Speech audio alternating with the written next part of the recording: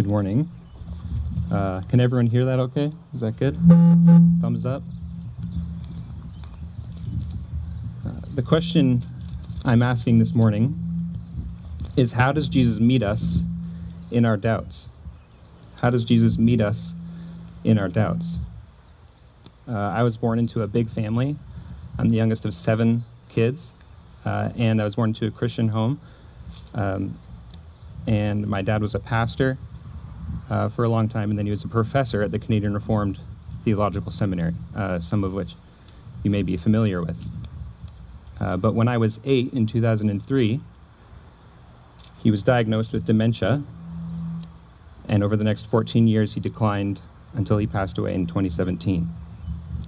So this experience in my childhood has given me a lot of reasons for emotional doubt. It's given me a lot of questions about the goodness and the character of God. And I've been thinking of that quote that we've been talking about for the last few weeks. Can everyone still hear me? Move back a bit? Okay. Okay. I've been thinking of that quote that we've been talking about for the last few weeks by A.W. Tozer, which is, what you think about God is the most important thing about you. And I think what I've thought about God over the course of my life has been largely informed by my experience. It's been largely informed by my experience. So that by the time I got to seminary a few years ago and someone talked about God delighting in me and God delighting in giving good gifts to me, I was kind of caught off guard. I didn't think that God was someone who was like that. And there's certainly enough suffering in the world to go around. I'm sure each one of us has a situation or multiple situations, or they know someone that makes it hard to believe in the goodness and faithfulness of God. We can just think of COVID-19. We can think of the way that COVID-19 has affected our families. And sometimes in light of our experience and circumstances, we struggle to believe in God's presence and character.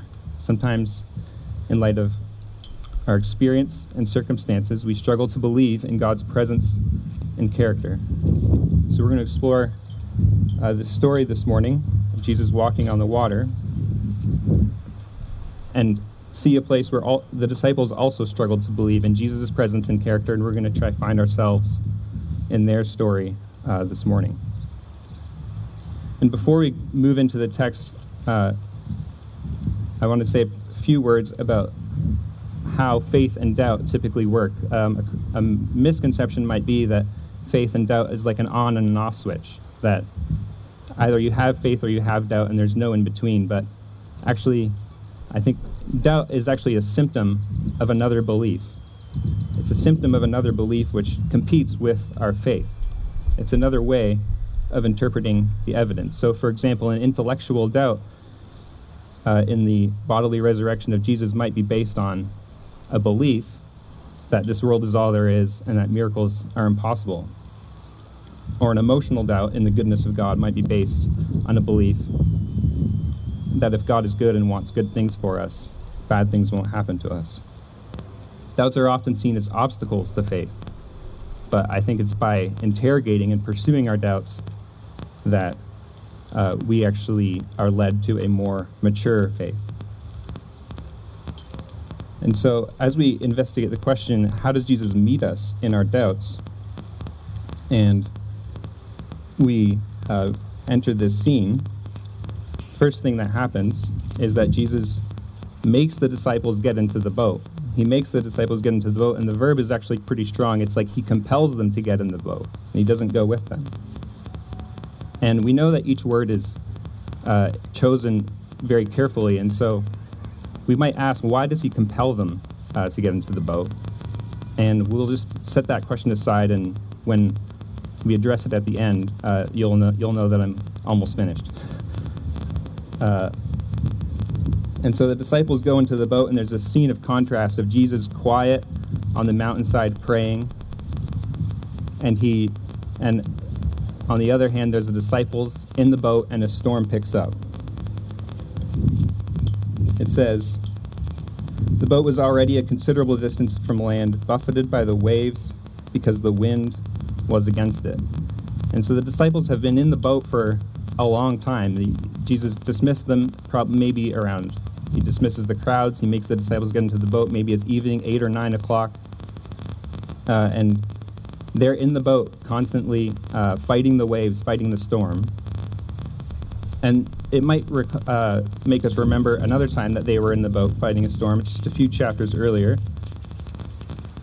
The wind is battling me here. And in chapter 8 of Matthew, they're in the boat in the storm, but Jesus is with them. And they're able to say, "Lord, don't you care if we drown?" And so he wakes up and he calms the storm. And so perhaps this time they're thinking, like, I wish he were here. You know, why did he make us go on and then not come with us? Because if he were here, he could calm the storm and we would be okay. That's often when we miss someone the most, isn't it? When we're presented with a problem that they in particular would have helped us with. When we're presented with a problem that they in particular would have helped us with. So for me right now, I'm going through seminary. I'm in a big period of life transitions. And so this is a particular point in my life when I miss my father because he enjoyed theology. He was a pastor. And so this is a particular time when I would have really valued his advice. And then the text says, I'm on the wrong page. Shortly before dawn, Jesus went out to them walking on the lake. Another translation would say after the fourth watch, and the fourth watch was between the hours of 3 and 6 in the morning. So if Jesus dismissed them in the evening, you know, they've been battling the storm for several hours, past midnight, and they're tired, they're hungry, and it's the middle of the night, and in the moonlight and in the wind and the waves, they look and suddenly they see a guy walking on the water, illuminated by the lightning. It's a pretty spooky scene, actually. And so they cry out, "It's a ghost." So the disciples see Jesus, but they cry out, "It's a ghost," because they doubt that it's really him. They doubt that it's really him. And they have perhaps two beliefs that inform this doubt. The first being that they may not have expected Jesus to be able to walk on the water. They were used to seeing him have human limitations. So even though he could do miracles and they saw that, they also saw him get tired. They saw him fall asleep and need sleep. They saw him get hungry, get thirsty. And so here, he's walking on the water and they don't think it's him. Another reason that they doubt that it's really Jesus is that they expect that if it were actually him, he would immediately intervene on their behalf. That is, why hasn't he calmed the storm if it's really him? Why hasn't he calmed the storm if it's really him?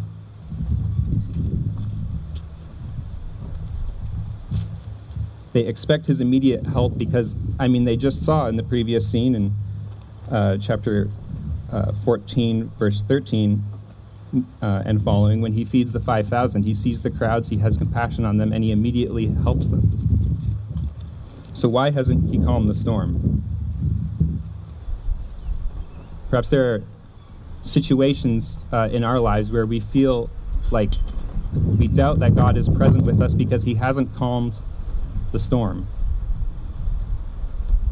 You can think of addiction, alcoholism, COVID, the many ways in which storms enter our life, and we don't know why they happen. Well, Jesus walks out to his disciples, and he says, "Take courage, it is I, don't be afraid." Take courage, it is I, don't be afraid. And he speaks those words to us today too. It's two commands grounded by one indicative statement. Take courage, don't be afraid, because it is really me. I am really here on the water.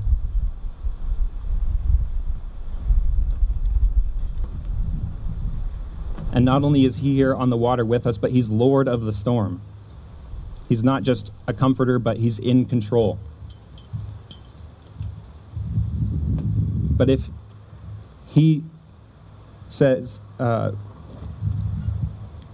notice also that he thinks that the only thing the disciples need for them to take courage and to not be afraid is his presence. Jesus hasn't calmed the storm yet, and the only thing he's done is he's told them he's there. And so he expects we're able to take courage even when he's there and we don't realize it. But if he's with us and he doesn't calm the storm, then how does that help us? If he's with us but he doesn't calm the storm, how does that help us? Well, the next thing that happens is that Peter says, "If it's you, tell me to come to you on the water." And Jesus says, "Come." Then Peter got down out of the boat, walked on the water, and came toward Jesus. This is the most counterintuitive thing that Peter could have done. I mean, Paul asked me when we were talking about this message, why did he get out of the water? And I had no idea. Why would you get out of the boat into the water? But it's the most counterintuitive thing that he could have done. The water is what they're terrified of.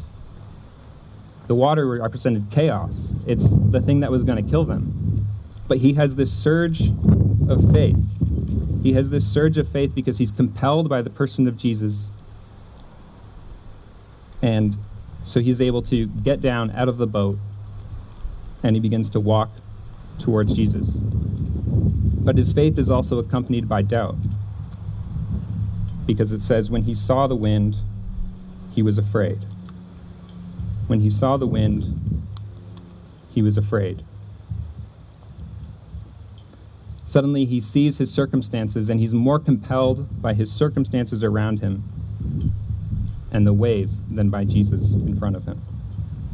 He's more compelled by his circumstances than by Jesus in front of him. And it's this his weight of experience of what he knows perhaps normally happens. The weight of his experience, what he knows normally happens when you walk on water, is that you sink and that he's scared of dying. And that's true for us today, isn't it? It's that the testimony of our experience is stronger to us than any propositional truths because we live it. We feel it in our bones. It's our physical memories. Peter forgets that Jesus, seeing the circumstances around him, Peter forgets that Jesus is Lord of the storm and that he's walking on the water. In my own experience, it's easy to question if God is good. It's easy for me to ask, if God is good, then why did he let my father die? If God is good, why did he let my father die? But to frame the question in this way, it betrays the fact that I'm saying that God only relates to me through the experience that I had with my dad. And it discounts all the other ways that God has related to me. And it fails to account for all the good things in my life as well. Being born in Canada, having a Christian home, Christian schools, teachers to help me on my way, friends to come when I preach for the first time. And so in order for me to relate to view my circumstances fairly, I hold up not only the bad but also the good.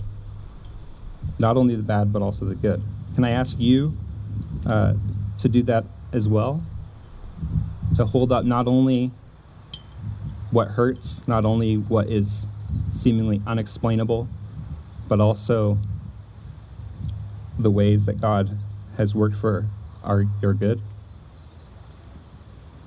And the next thing that Peter does, we can also learn from. He cries out, "Lord, save me." He doesn't doubt that Jesus can save him. He doesn't doubt that Jesus can save him. What he doubted was that Jesus would readily act on his behalf. And so when he cries out, "Lord, save me," it says, immediately Jesus reached out his hand and caught him.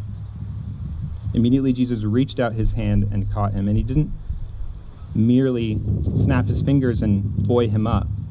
He didn't merely just lift him out without reaching out to him, but he gave him something physical to hold on to. He reached out and condescended to Peter's human expectations.